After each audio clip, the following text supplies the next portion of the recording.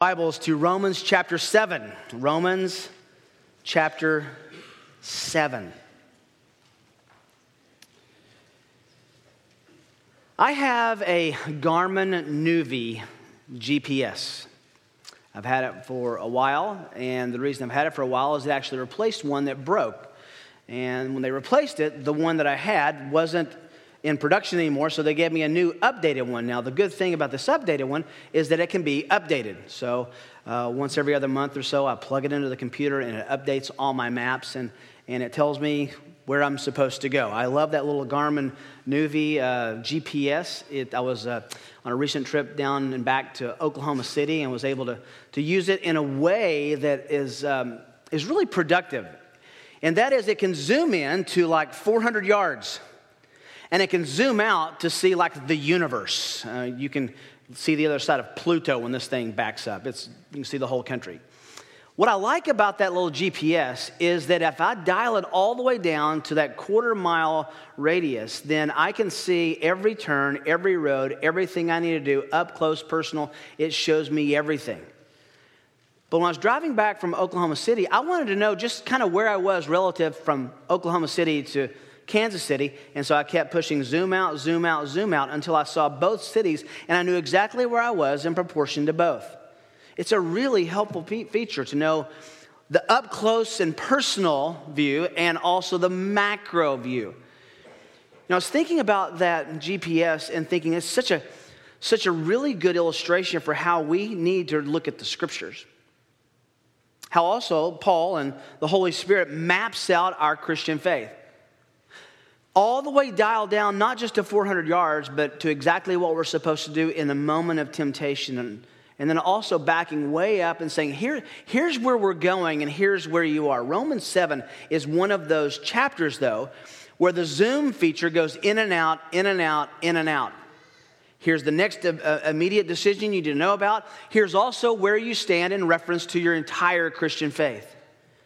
Romans 7 is critical, important real estate in the argument of Paul as he begins building from chapter 1 to chapter 16. He's like a lawyer developing a brief. It's an argument. He's making both an opening statement and a closing statement in the same way in the book of Romans. Chapter 7 is almost in the middle. When we finish chapter 8, we'll have finished half the book. But chapter 7 is both a transition. It summarizes what he said in chapter 6 and previous, and it's also an introduction into what happens in chapter 8, that great and glorious chapter on living by faith in the Spirit. Chapter 7 is one of my, I can't say favorite chapters. It's one of the favorite chapters I have that gives me an insight into the up close and the high perspective view of my own walk with Christ. Chapter 7, Paul gives a personal testimony. He uses the first person. He actually talks about himself. It's a unique chapter, and I went to seminary, so I know this.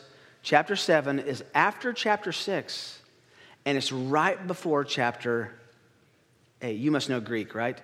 Right before chapter 8. And it sits there as a strategic piece of the puzzle that Paul is putting together for us. You know the flow of Romans, but we have to get a running start. Chapter 1, he opens up by saying the gospel is something that is relevant to everyone, for everyone's sin. It's the power of God for salvation to Jews, to Greeks, to everyone who will believe. Then he goes into the last part of chapter 1 and says everyone is condemned. Now, by everyone, he's specifically targeting Gentiles.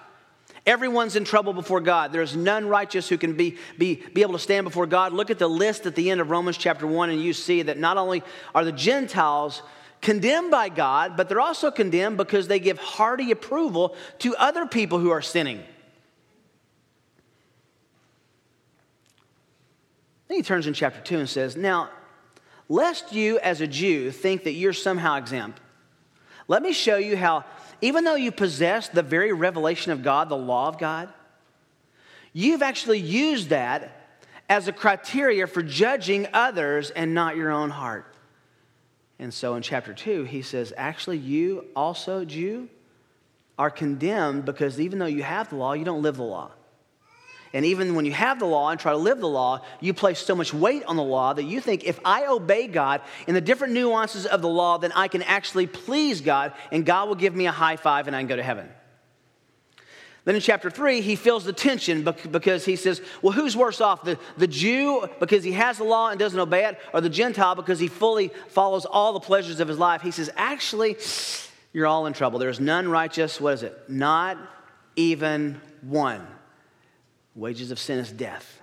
There's no one who can escape God's watchful eye. And then the last half of chapter 3, he begins the great exposition on the doctrine of justification, where he says it's not even about working your way into heaven. No one can ever do that.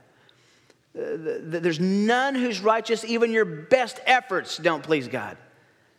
And in an awesome, mysterious, inexplicable, almost unbelievable statement, he says, a man is just before God, righteous before God on the basis of Christ's righteousness. You say, how do I get Christ's righteousness? You believe that he died for your sin and rose from the dead. And then God declares you righteous. And remember, we talked about the difference between that and the Catholic notion of infusing us with righteousness. If we're infused with righteousness and our salvation is based on how good we do with that infused righteousness, we're all in trouble. It's a declaration. It's something he imputes. He just puts on our account. Then in chapter 4, he says, well, I know what you're thinking, Jew, and Gentiles who are in the biblical know. You're thinking if God declares a man or a woman righteous just by believing what God has done in Christ, what about the Old Testament? So he takes the best, greatest example of justification by faith in the Old Testament, namely Abraham, and uses the whole chapter to say Abraham was justified by grace through faith. He believed God and it was reckoned to him as righteousness. In other words, this is nothing new. This is how God has always saved. He's never saved anyone on the basis of them trying harder or being better. In chapter 5, he theologizes and he says, let me tell you how this all worked. Adam gave us his sin because it was imputed to us as a sinful race. Christ gives us his righteousness imputed to us by faith. We couldn't do anything about being imputed with sin. We just were born that way, but we can do something about gaining righteousness. What is that? We believe in Christ and the gospel. Then in chapter 6, he begins the practical section. And it's almost as if after 5 chapters we talked about this, that wow, it's all I have to do is believe. All I have to do is understand, and I'm saved. I don't have to do anything. That's awesome. In fact, I'll have all of my sin and my faith, and that would be great because grace is so strong. Paul has told me how gracious God is. And he says, actually, may it never be. How shall we who died to sin still live in it? And then he climaxes this whole argument over in chapter 6, verses 11 and 12. Consider yourselves to be dead to sin, but alive to God in Christ. Therefore, do not let sin reign in your mortal body so that you obey its lust. And he says, don't present your body as instruments of righteousness. That's mind and body. Don't give yourself to sin, give yourself to God. That sounds simple enough, right? You would be left then, after the end of chapter 6, thinking and saying, now, he saved me because of grace. Grace covers my sin, past, present, and future.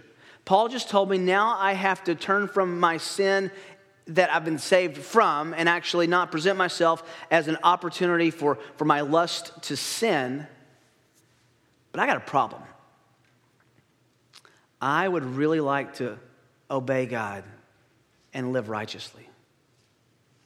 And yet, I don't always. All the time. And when I want to, I don't do it to the extent that I want to. In fact, there are things that I find myself doing. I scratch my head and say, how in the world can I even be saved doing that? Paul understands that. He understands our struggle. Chapter 7 is strategically fit. After chapter 6, don't let sin reign in your life. And in chapter 8, here's how to live in the Spirit. So what about sin, Paul? What about this sin that I keep wrestling with? Nowhere else in Paul's writings, and certainly nowhere else in the ancient world or in ancient literature that we have access to, is there such a penetrating, graphic depiction and description of the human's wrestling match with sin, especially from the perspective of a Christian. Chapter 6, don't do it. Chapter 7, here's what happens and why you do it when you don't want to do it. So as I said with that GPS, chapter 7 looks at the specific and the big picture, specific and zooming in and out on our life. So what I'm going to do is just kind of break the whole chapter down, this theological review of Romans chapter 7. First thing we're going to look at is a believer experiences radical freedom from the law. This is the first thing Paul says. We're going to look at the whole chapter. We've already exposited it verse by verse. Now we're going to look at the macro level. We're zooming way out. A believer experiences radical freedom from the law. Paul, as I said, just finished discussing how being baptized into Christ causes us to be dead to sin, alive to God in Christ. We're not to present our bodies or our minds as instruments of to unrighteousness or to unholiness.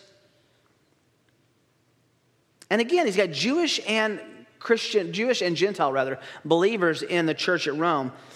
And he has to address this issue of the law. They're still saying, and if you have an Old Testament, you should still be asking, yeah, but what about all this stuff, these regulations, these requirements of God? Was God just doing that for show? Why do we have all that? What do I do with that? What do I do with the first 39 books of the Bible? He carries actually the illustration in these first few verses of marriage. These Jewish believers had become dead to the law, that they could be joined to Christ. Now he shows them an illustration. And the illustration is one that's a little bit unexpected, but it's powerful, and it's that of marriage. He addresses the issue of a believer and the law by this analogy of a husband and a wife. Verse 1. Do you not know, brethren, for I am speaking to those who know the law, that's the Jews, that the law has jurisdiction over a person as long as he lives? Sounds right.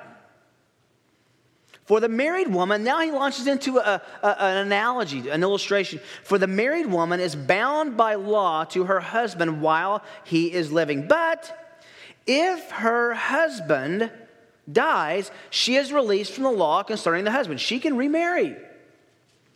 So then, if while her husband is living, she is joined to another man, she shall be called an adulteress. But if her husband dies, she is free from the law. This is not Mosaic law. This is the law that says you can't commit adultery. You can't have another person in your life besides your spouse. She is free from law so that she is not an adulteress, though she is joined to another man. Now, there's practical implications to this. God clearly says that widows and widowers are free to remarry. But that's just an illustration. Therefore, verse 4, my brethren, you also were made to die to the law. That was our first husband, our first wife, our first spouse. Through the body of Christ. Just as Jesus died for us in our place, that also represented the death that we would experience with our spouse, which was the law of God as the regulating principle in our life. So that you might be joined to another, to him, this is Jesus, who was raised from the dead in order that we might bear fruit for God. He says we're dead to the law. That was our old spouse. Now we're alive to Christ. That's our new spiritual spouse. For while we're in the flesh, the sinful passions which were aroused by the law were at work in the members of our body to bear fruit for death. You say, what is that talking about? Well, he's going to come back to that here in our second observation and explain fully what that means. But now we've been released from the law, having died to that by which we were bound, so that we serve in newness of the Spirit and not in oldness of the letter. Verse 6 is really important. He's saying the issue, the regulating principle in our life is the Spirit of God. It's not the letter of the law. Now, having said that, the law isn't bad, as we'll see in a minute. Because the conclusion could be, well, if that's the case, let's just throw out all the regulations and just live like we want to, which he combated in Romans 6, verses 1 to 11. So what do we have here? We have Paul saying that the collision that we have with our conscience as a believer has roots, if we go back, It has roots in being bound by God's regulations. For a Jew, that was the law. And we also know from Romans 2:4 that every person who's ever born has the law of God written where? In his heart. There's the idea of right and wrong. This is such good news. This is such freeing news. Because Paul is saying, I know that you lived under this oppressive weight of your conscience that said you have to do enough to be saved. Try hard enough to please God. If you don't make the cut before God as other people might, then you're in trouble. This treadmill of performance, of behavior modification, of trying harder to do better so that God might notice us. He says, no, you're dead to that system. And you're alive to God because of the death of his Son. Lest his Jewish readers think that he's implying that the law was sinful, though, Paul goes on to another part of his argument. As we continue to have a high-altitude survey of this, we see, secondly, that an unbeliever experiences a collision between law and sin. Remember, he's zooming in and zooming out. He zooms out and kind of back now and says, well, let's look at that situation under which an unbeliever lives by their conscience as a Gentile and by the law as a Jew. An unbeliever experiences this collision between law and sin. Verse 7. What shall we say then? Is the law sin? That's a great question. If the law just condemned us and showed us everything we did wrong, is it a problem? Is the law sin? Is the problem in the law itself? And what is his conclusion about the first 39 books of your Bible, specifically the first 5? On the contrary, may it never be. Then he gives us this really interesting insight that I hope you see when you read your Bibles. I would not have come to know sin except through the law. For I would not have known about coveting if the law had not said, you shall not covet. He says, actually, the best part of the law is not that it makes me right before God. The best part of the law is it makes me see how unright and unrighteous I am before God. Then he pulls out an illustration. There's a lot of commentaries wrestle over this. Is he just using this illustratively? Is he just using this universally? The coveting has internal and external components. It goes to the heart. It's the most heart-oriented of all 10 commandments.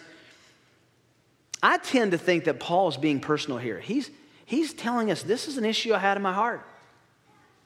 I don't think he's just being generically illustrative. He's saying, I personally would not have known anything about coveting if the law had not said, you shall not covet. You should not want what belongs to someone else.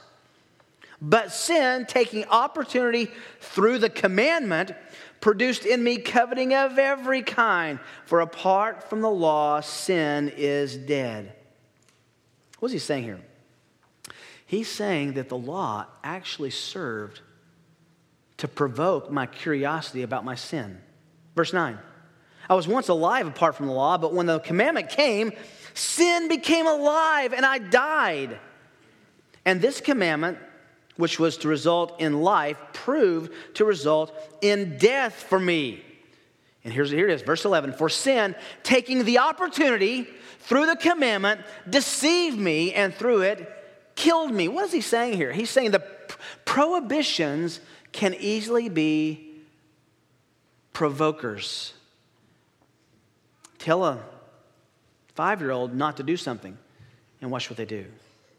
Just take this experiment. We talked about this. Go down to the children's. In fact, you should serve in the children's department next hour and go into the 5-year-olds. They're a curious group, and go to a closet and say, "See this closet? You can't go in there.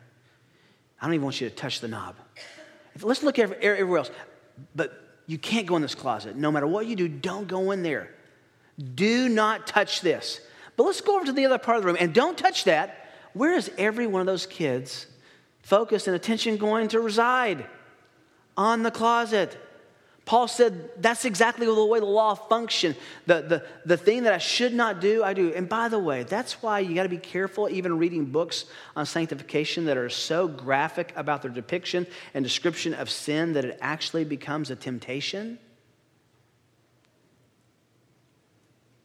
What's his conclusion? Is the law bad then? Because it actually provoked me to see and know and be tempted by the prohibition? Well, verse 12. So then the law is holy, and the commandment is holy and righteous and good. The problem is not a bad law, it's a bad me.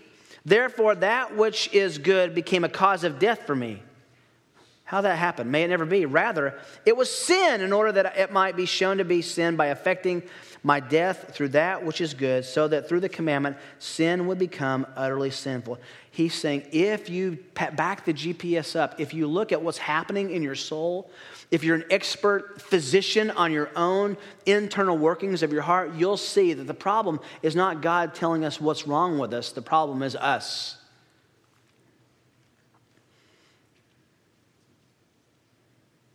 We talked a little bit about this. If a doctor tells you have a condition that needs to be treated, don't punch him in the nose. He's serving you. Now, I know situations where physicians have unduly received frustration and anger because they were just telling someone you have a problem that needs to be dealt with. It's the same illustration here. That's how the law functions. So he says, okay, here we go. As a believer, you're free from the law, and now you're wed to Christ. By the way, as an unbeliever, the law just served to stir you up. And that's what you've been delivered from. So now we go, number 3, to a believer again. A believer experiences a war with indwelling sin. Does sin go away when you become a Christian? Don't you wish the answer to that was yes? Don't you wish that we just were not only declared, but we were infused with righteousness, and there was no longer sin to deal with? Why then, if you are dead to your old spouse that regulated and ruled you, the law, you're married to Christ, we're commanded not to present our members, our minds, our bodies as instruments of unrighteousness to those tempting sins, why then do we still sin? Why does Paul actually have to say to us as believers, do not go on presenting yourself to sin? Why? If we have the Holy Spirit who resides within us, why then do we wrestle with and struggle with sin? Well, to further illustrate his point, Paul now uses himself to answer that question. He says, I'm going to give you a personal testimony. Let me tell you about my own wrestling match with sin.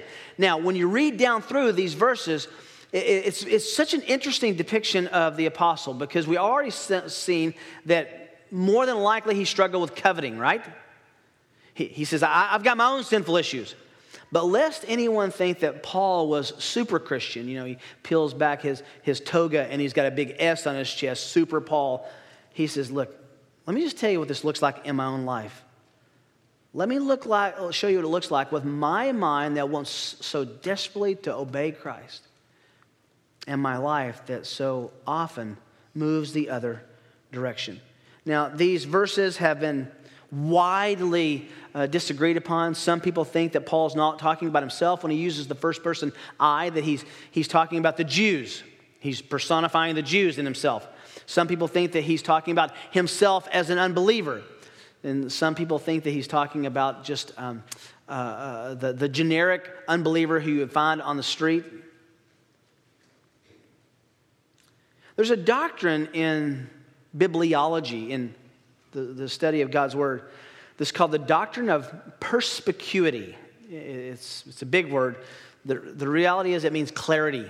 The doctrine of clarity. Perspicuity means God's clarity. Here's my wrestling match with, if we want to make Paul in this passage be speaking as an unbeliever or as a Jew or as something other than a believer wrestling with sin, Paul was certainly unclear. If he wanted to depict himself as an unbeliever here, there's plenty of Greek language he could have accessed to have described and explained that. If he was trying to tell us, I'm talking about myself in the past tense while I'm using a present tense, he was at best cryptic. I think the best way to take these verses is just at face value. He's talking about a believer's ongoing battle with indwelling residual sin. And so he dives in. For we know that the law is spiritual, so of heavenly origin, but I am of flesh, sold through bondage to sin. We've discovered over and over that when Paul uses the term flesh, he uses it in two ways. Sometimes just to talk about flesh as opposed to the spirit, flesh that will die. It's just the being human. But more often than not, and in this case, he's using the word flesh to talk about that dark part of us that wants to sin even though we've been saved. I'm sold into bondage to sin. Hang on. If Paul's talking about himself as a believer, and we find out in chapter 6 that he's no longer a slave to sin, but a slave to righteousness, then how can he say I was sold into bondage to sin? Because he may be walking around as a free man, but he's got chains around his ankles, around his wrists, that he drags with him the rest of his life, even though they're not attached. And you and I do as well, don't we? For what I'm doing, I don't get it. I do not understand. Now, he's not saying I don't have a clue what I'm doing. He's just saying I can't believe that I'm doing this. It's hard for me to imagine that I'm this knuckleheaded in response to God's grace.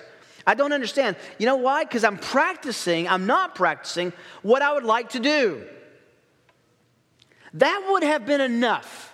But he goes on to say, I'm actually doing the very thing I hate. We said there's two categories of sin, right? Omission and commission. Commission is one we usually think about. Commission is when we commit something against God's law. We do something that's explicitly stated as wrong. Omission is omitting something, not doing something that's right. Paul says, I've got them both covered. I've got issues on both sides of that equation. I can flip that coin and know the heads and the tails. I don't do what I want to do. In fact, I do the very thing I don't want to do. Look at verse 15, though, at the end. I'm doing the very thing that I hate. Can I just ask you, just devotionally, when you see yourself doing the things that you don't want to do you go so far as to say, I actually hate this? I despise this part of my life. I hate the sin in my life. Or is it just casual? Oh, I'll ask forgiveness, can't wait for communion, and we'll sing some songs, I'll feel better and start over next week. Do you hate your sin? Can you identify with Paul where you have a healthy self-hatred with regard to your sin? Verse 16, but if I do the very thing I do not want to do, I agree with the law, confessing that the law is good. The law is functioning. The fact that I have this wrestling match means the law is good. It's doing what it's supposed to do. It's convicting. There should not be any such thing as a Christian who's not convicted about his sin. So, this has been an often misinterpreted verse. Now, no longer am I the one doing it, but sin which dwells in me. Is he saying, well, I don't have to worry about this when I get to heaven. I can just say, God, you know that wasn't me. Father, that wasn't me. That was the sin in me. Just if you had taken the sin away from me, I wouldn't have sinned. It's kind of your fault. Verse 18, he goes on. For I know that nothing good dwells in me, that is, in my flesh. For the willing is present in me, but the doing of good is not. So which part of Paul is doing this bad thing if he says, I'm not the one doing it? He's talking about, we'll get to this in chapter 8, the heart of hearts, the eye that wants to follow God. I'm not doing that, but something is in me, not separate from me, in me that is doing that. Just to show you that he's not trying to get out of his culpability, he follows verse 18 on the heels of verse 17. For I know that nothing good lives in, dwells in, abides in me, that is in my flesh. He's not saying I'm so pervasively sinful that there's no way I'll ever do anything good. He qualifies it. No, flesh is that unredeemed humanness. It's that yet to be glorified part of us. But I love the end of verse 18. The willing, though, is present in me, but the doing of good is not. There's the battle. If you have that wrestling match, that struggle where you just say the willing is there, but the doing isn't, and I wrestle with this, that's a good battle. And don't ever think that battle will go away this side of glory. Watch your expectations. Be careful that you don't think, well, one day I'll get mature enough where I don't struggle with sin anymore. For the good that I want, he gets specific. I don't do it, verse 19. In fact, I practice the very evil that I do not want. He doesn't whitewash his sin. He doesn't say these problems. He says evil. But if I'm doing the very thing I do not want, I am no longer the one doing it, but sin which dwells in me. He says there's two constituent desires in me.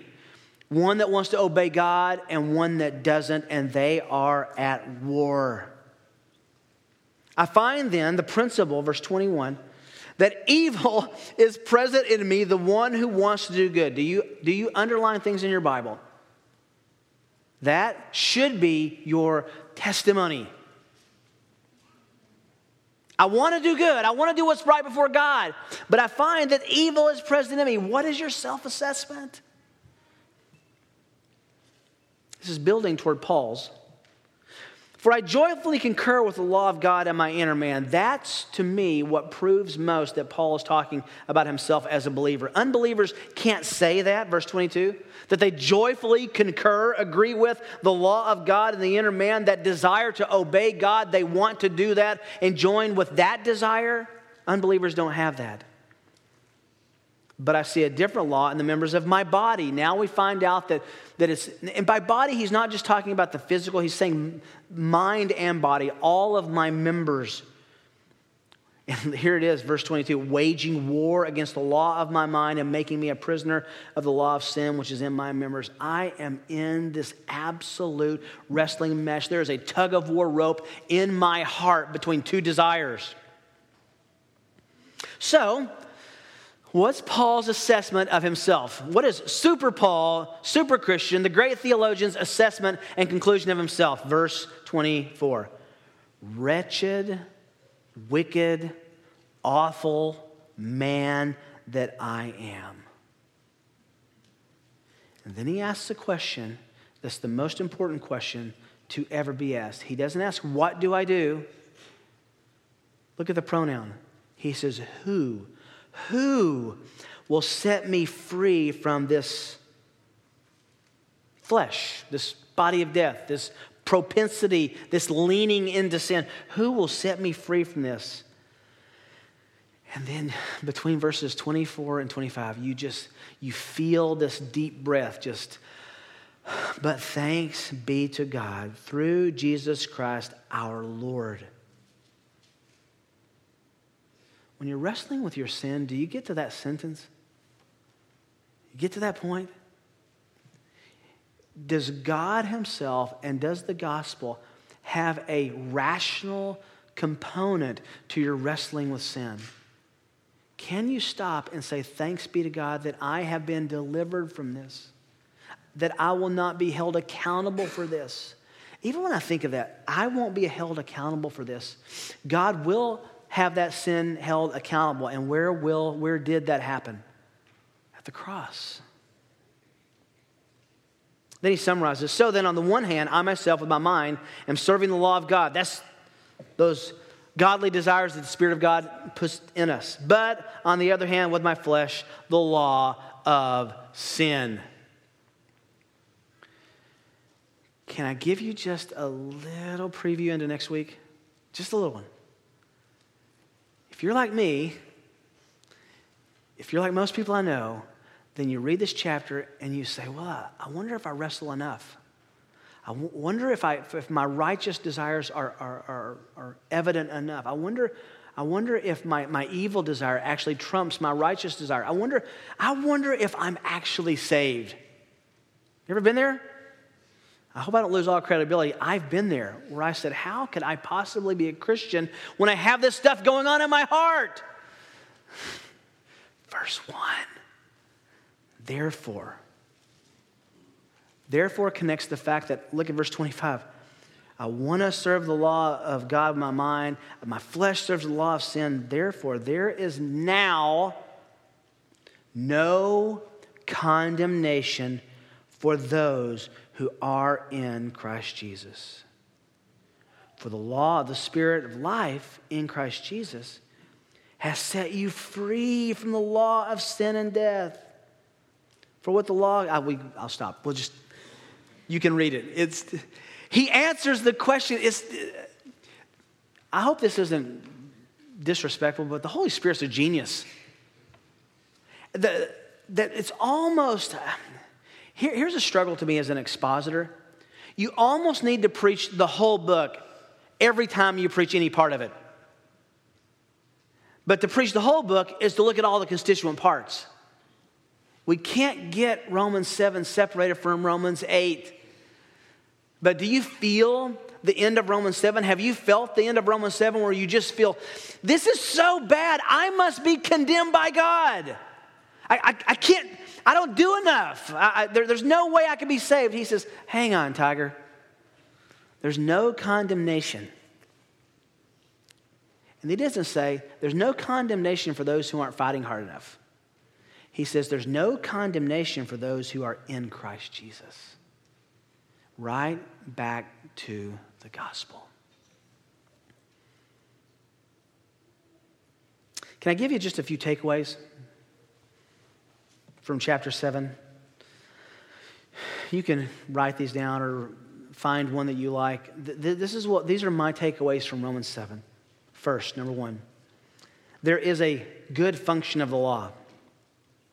There's a good function of the law that must be understood. In other words, I want to see and feel and know and experience the law of God. We can branch that out to say the revelation of God. I want to know that it convicts me. If God's word doesn't convict us, there's a problem.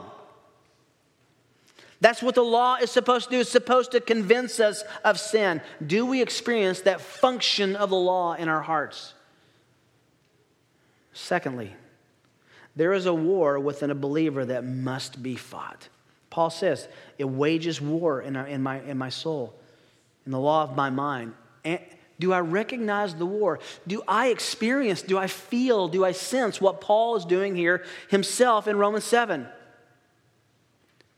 I mean, do I feel the shrapnel? Do I smell the gun smoke? Do I feel the war that's happening in, or is it just, it's just passive? If you don't feel the battle, then you're not waging war. Thirdly, true self-awareness is traumatic. True self-awareness is traumatic. To really see ourselves as God sees us, which is to see the truth, is to conclude, oh, wretched man that I am. We have drunk the Kool-Aid in our culture of self-esteem. The Bible doesn't teach self-esteem, it teaches God-esteem. And when we see the great God of the universe loves and cares for us, we don't ask self-esteem questions anymore. We say, hallelujah, what a Savior. Who would redeem a wretched man like me? So, do you have a pretty negative view of yourself? When someone comes to confront you and they're only half right, do you have the ability to say, is your knee jerk, that's not true? Or is your knee jerk, that's all you got? Oh, it's way worse than that. Let me tell you some more. Let me give you ammunition for your confrontation. It's way worse than you think. That's the right kind of self-assessment. You don't stay there, by the way. Romans 8:1 means something. We'll get there next week. And then number 4, there must be a growing understanding of ourselves and the gospel that inform each other. A growing understanding of ourselves and the gospel that inform each other. In other words, the more I see the blackness of my heart, the more I see the greatness of God and the greatness of Christ and the greatness of the cross, and I revel in that. But the more I look at that, the more I see how terribly black my heart is. They go hand in glove. They go together. So the question then of this whole section is, are you in the battle? And if you are, I love Piper's words, take heart, embittered, embattled saint. If you feel the war, join us. Let's fight it together. If you don't sense that battle, I just want to beg you, consider whether or not you really have the Spirit of God who is in you, because he cannot reside in you unless there's a collision with who we are. I'm going to ask you to bow your heads for a moment. We're going to sing a song just to conclude this great section of Romans.